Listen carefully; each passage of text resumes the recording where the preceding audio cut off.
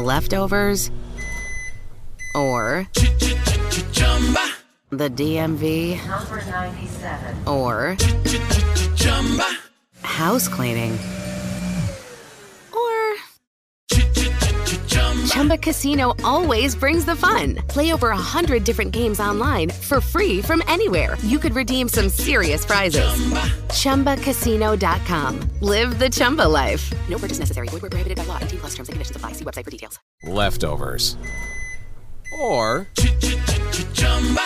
the DMV, Number 97. or house cleaning, or Chumba Casino always brings the fun. Play over 100 different games online for free from anywhere. You could redeem some serious prizes. ChumbaCasino.com. Live the Chumba life. No purchase necessary. Void where prohibited by law. 18+ terms and conditions apply. See website for details. This is Jason Douglas from Three Guys Talking, and you're listening to the 4D Podcast Network.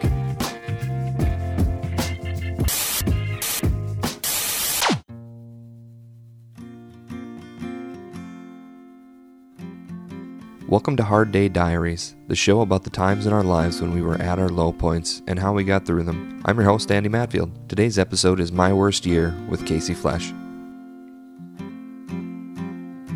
My name is Casey Flesch, and I am going to be talking about the year 2013, which was pretty tough.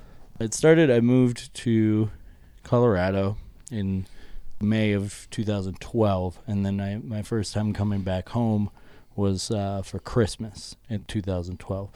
When I came back home, we went up to Duluth for some family stuff, and my dad got super sick and ended up going into the hospital up there, and it turned out he had a blood infection, so they weren't going to let him leave, and he owns a metal shop down here in the city, so I had to come back down to the city and take care of a few things for the metal shop while my dad was in the hospital up in Duluth. So I came home to visit family from while I was living in Colorado, and ended up staying I think 4 days just by myself anyway. So Running a metal shop. Yeah, I mean I wasn't running it or anything. Let's not get carried away, but yeah, it was just kind of doing a little things here and there, but wasn't visiting my family like I was supposed to be. And so after a few days later, they figured out what was wrong with my dad and everything and sent him home, and my family came home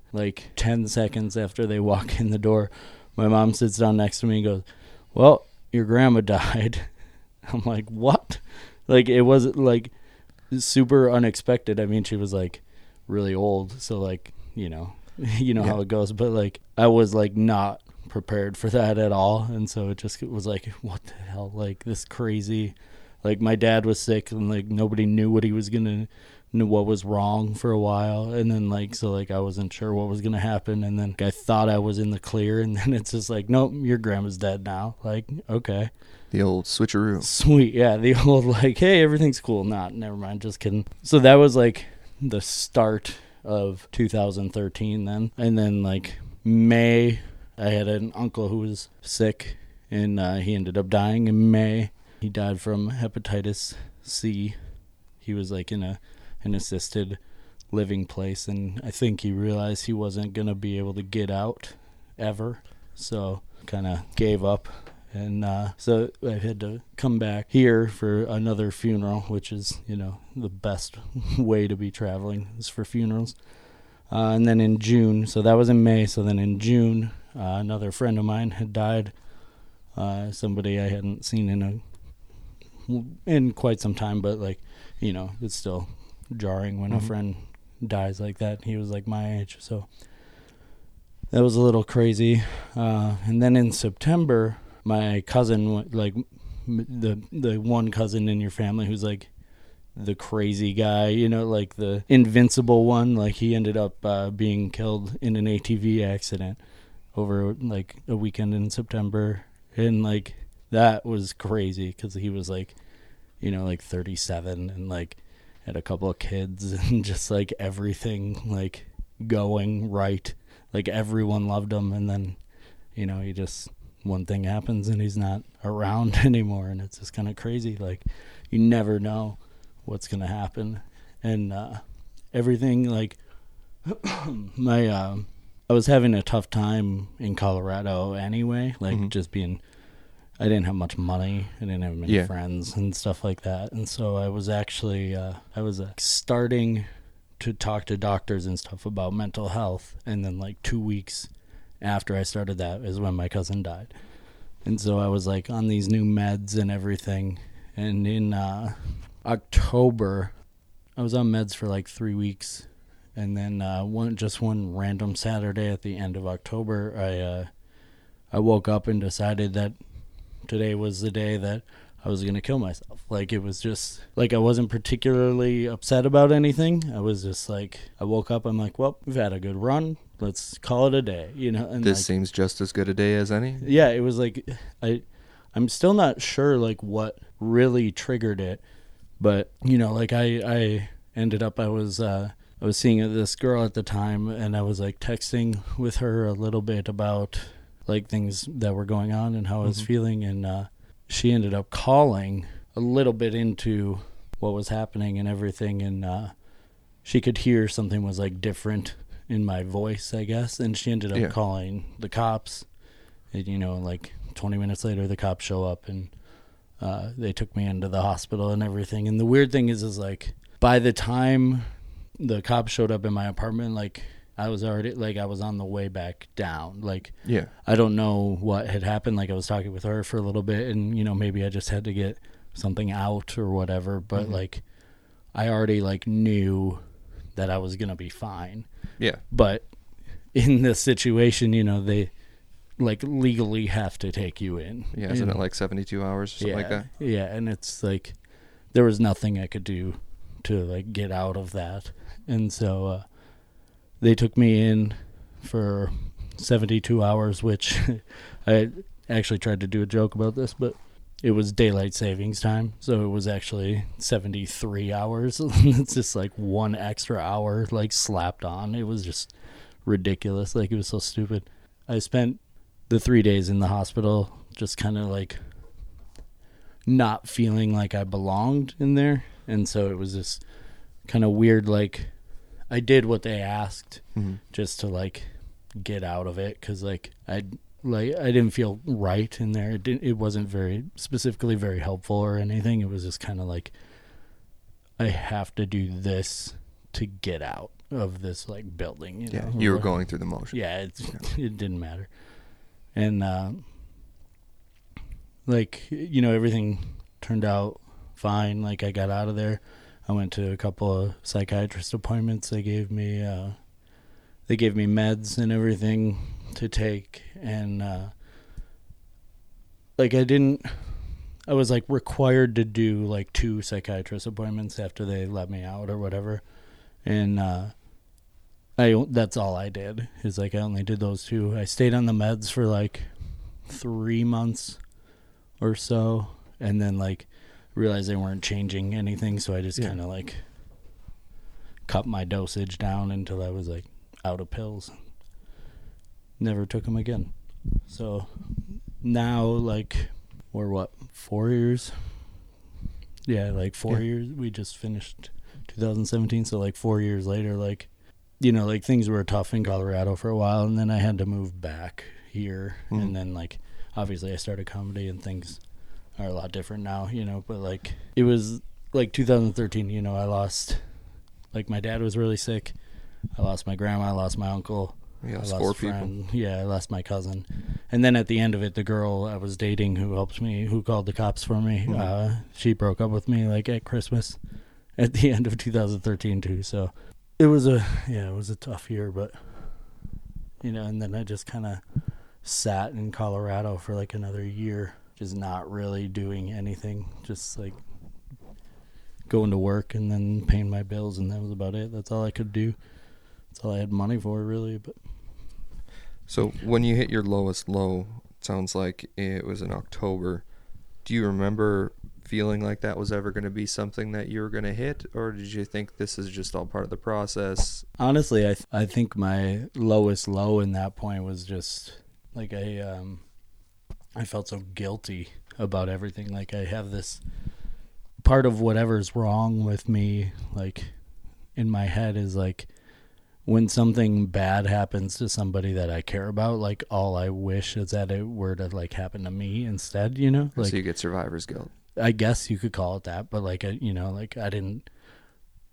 like, I wasn't, like, at the scene when my cousin crashed, you know, like, so, like, I don't know if I'm a survivor of that or whatever, but, like, if you want to take it literally, but, like, yeah, I just, like, would much rather have bad things happen to me, because, like, I don't like seeing people I care about upset at all. And so, like, whenever something happens, like, I would just want to take that away somehow. And so, like, I've just felt so, like, all of my family's, like, pain and being upset from my cousin dying, like, I took it all, like, inside, like, my head, and it just sat there and just swirled around. And, like, you know, I felt guilty because, like, my cousin is gone now, and he had a wife, and he had 2 kids, and, like, a future, and, like, I'm just some idiot kid in an apartment in Denver, and, like, you know, like, it could have been me, and, like, nobody really would have been that affected, you know, like, my family would have been sad, sure,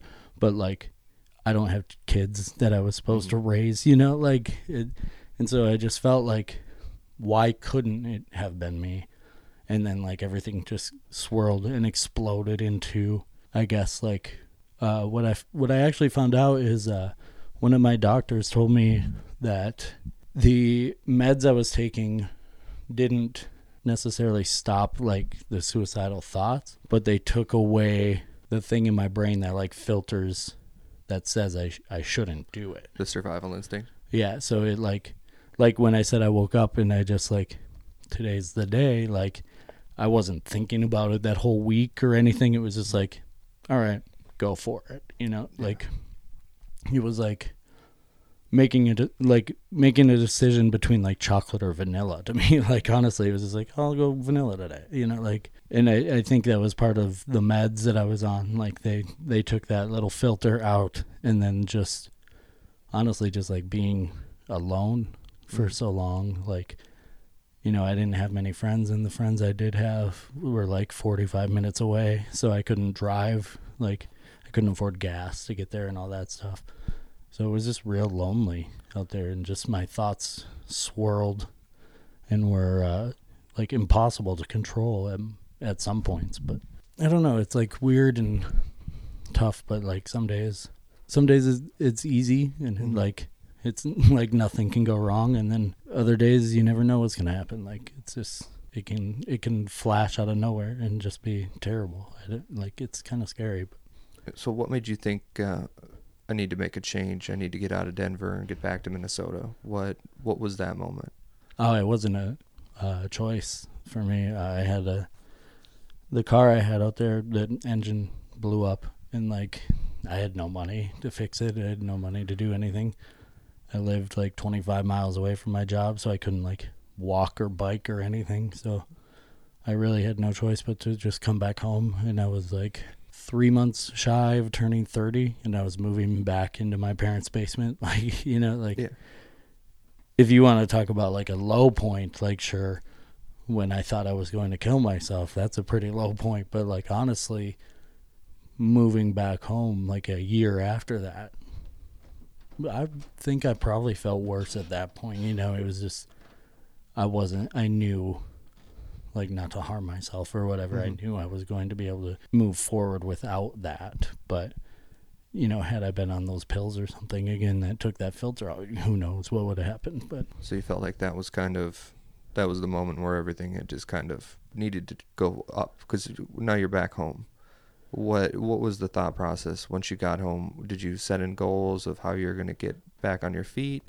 Well, I first, you know, like, the first thing I wanted to do was save up enough money for a car. You know, I started working again at my dad's metal shop, and I just worked there, and then until I could buy a car. And then once I bought the car, I heard somebody on the radio talking about trying stand-up comedy, and then, like, they were like, yeah, you can just go down to Acme and sign up. And I was like, it's that easy, you know? And so then that, like, once I realized and found and tried comedy, that's when I was like, okay, we can go up from here. Like, there's something, like, there's a purpose, you know, like, because until then, moving home from Denver, like, again, just going through the motions. Like, I didn't care about anything at all. Like, it sucked. I didn't want to be living at home.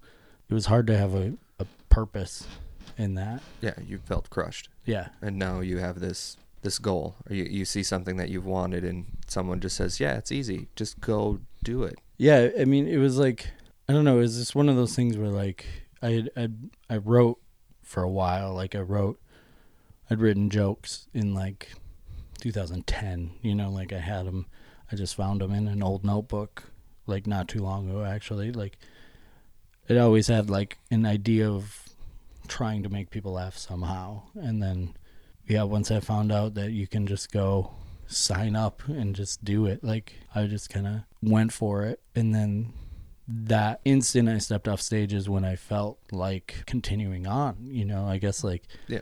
like, there's a reason to keep going. You have drive now. Yeah. Yeah. And that's, you know, as far as, like, helping mental health or anything like that, I can't tell anybody who else is, like, dealing with this stuff, just try stand up. It'll do great for you. You know, like, it's because everybody has their own thing, but, like, I just, like, you know, like, I moved home and I was about to turn 30, and I turned 30, and then I tried stand up, and it was just like, for the first 30 years, I just, like, I never felt, like, important, I guess. Like, I've always felt like Less than. Yeah, like, under the radar type things. And I mean, nothing really has changed, but, like, now I have something that I care about. I always struggled to, I guess, care about things in, like, school or sports or whatever was going on. Like, nothing ever just really felt like it was going to make that much of a difference. Nothing felt like a home to you. Right.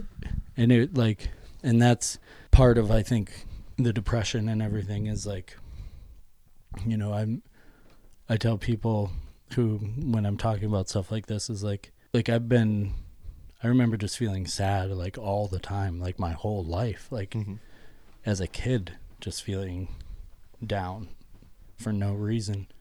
And it's confusing, you know, because, like, you come home from school and you're just watching TV, and then all of a sudden you're just sad. Like, something on TV, it makes you think of something else that makes you feel really sad, and you can't explain that to people. Like, there's nothing like, oh yeah, seeing that guy's pink shirt reminded me of the pink shirt I wore 3 weeks ago, and then somebody told me that it looked dumb, you know. Like, yeah. You can't explain that to people. Like, yeah, this is what makes me sad. They'll look at you like you're an idiot. But I get similar things where my brain will run through a scenario that happens.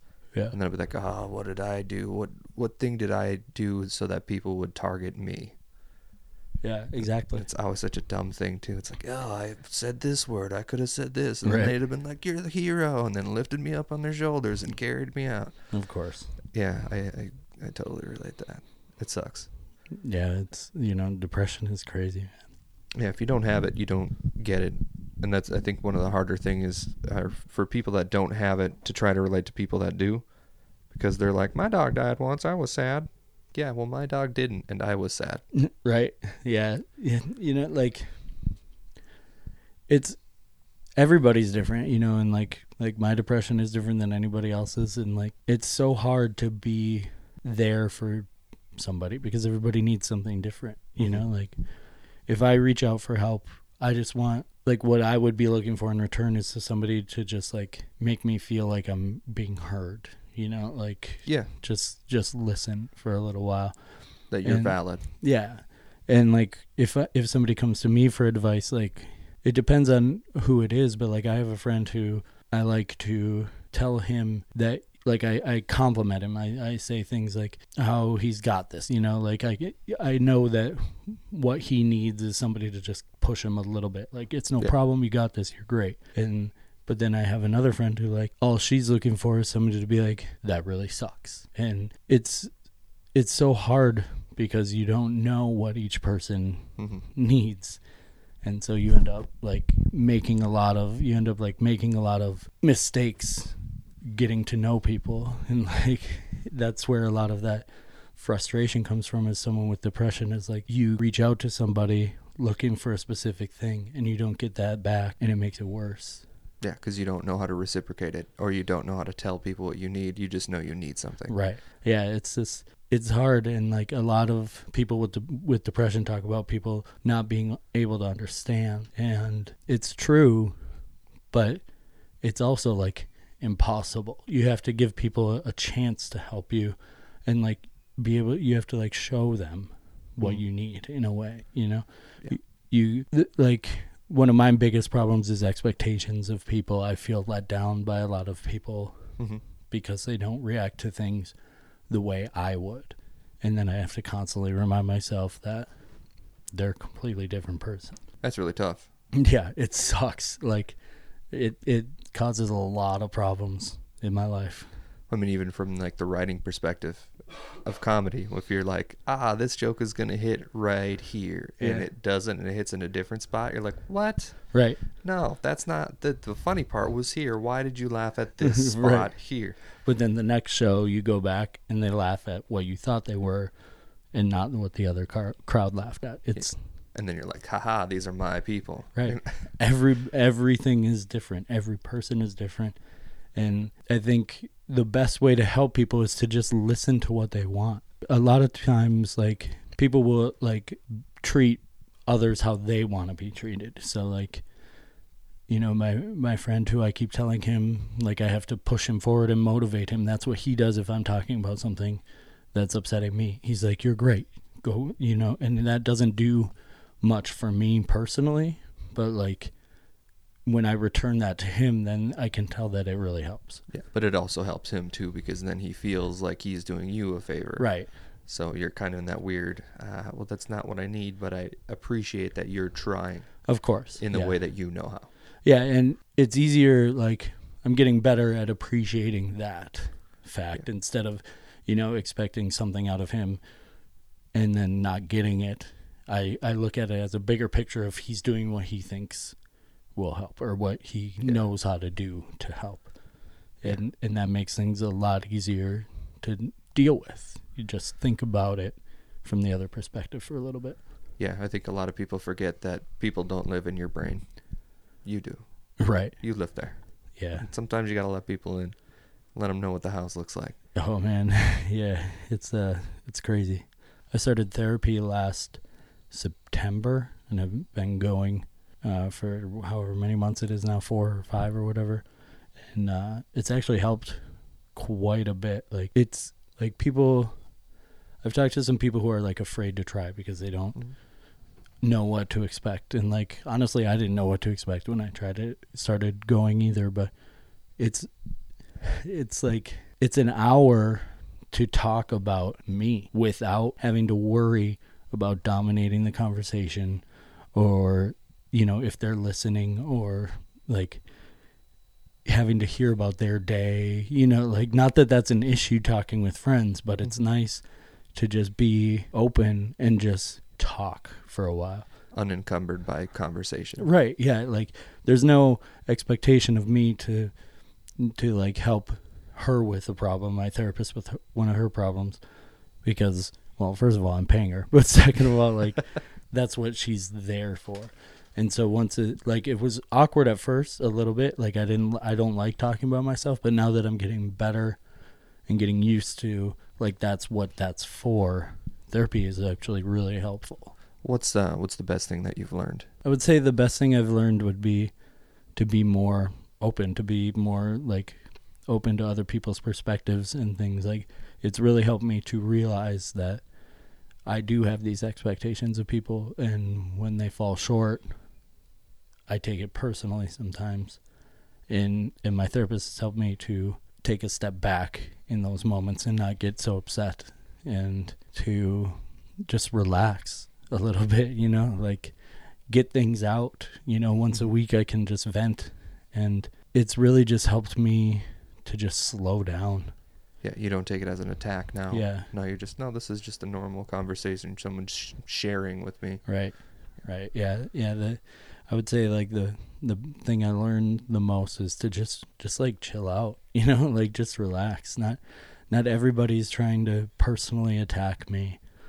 Not, just because somebody else got picked for this and I didn't doesn't mean that I'm bad. Like it means that's not for me. There's other opportunities. Right. It's not everything is the end of the world. Like, the end of the world's going to happen pretty soon. But, if my PlayStation doesn't turn on, I'm going to be okay. Everything is fine. Like, let's just relax a little bit. That's awesome. That's a very good lesson. Yeah, it's helped out quite a bit. Fantastic, man. Well, how do you feel? You feel good? Yeah, I feel pretty good. All right. How do you feel? I feel good. enough? Yeah, I think we got a good conscious stream. I thought there would be more jokes. Yeah, this one definitely is not too jokey. Oh shit! No, I got it. Okay. Well, all right. Ready? All right. Have you heard about? Okay, no, we're done. Okay, I was gonna say we could throw something on at the after. I got a new tag, but I'll try it later. I gotta do a Sunday show. You'll try it on a different podcast. Yeah. Exactly. All right, Ben. I'm calling married.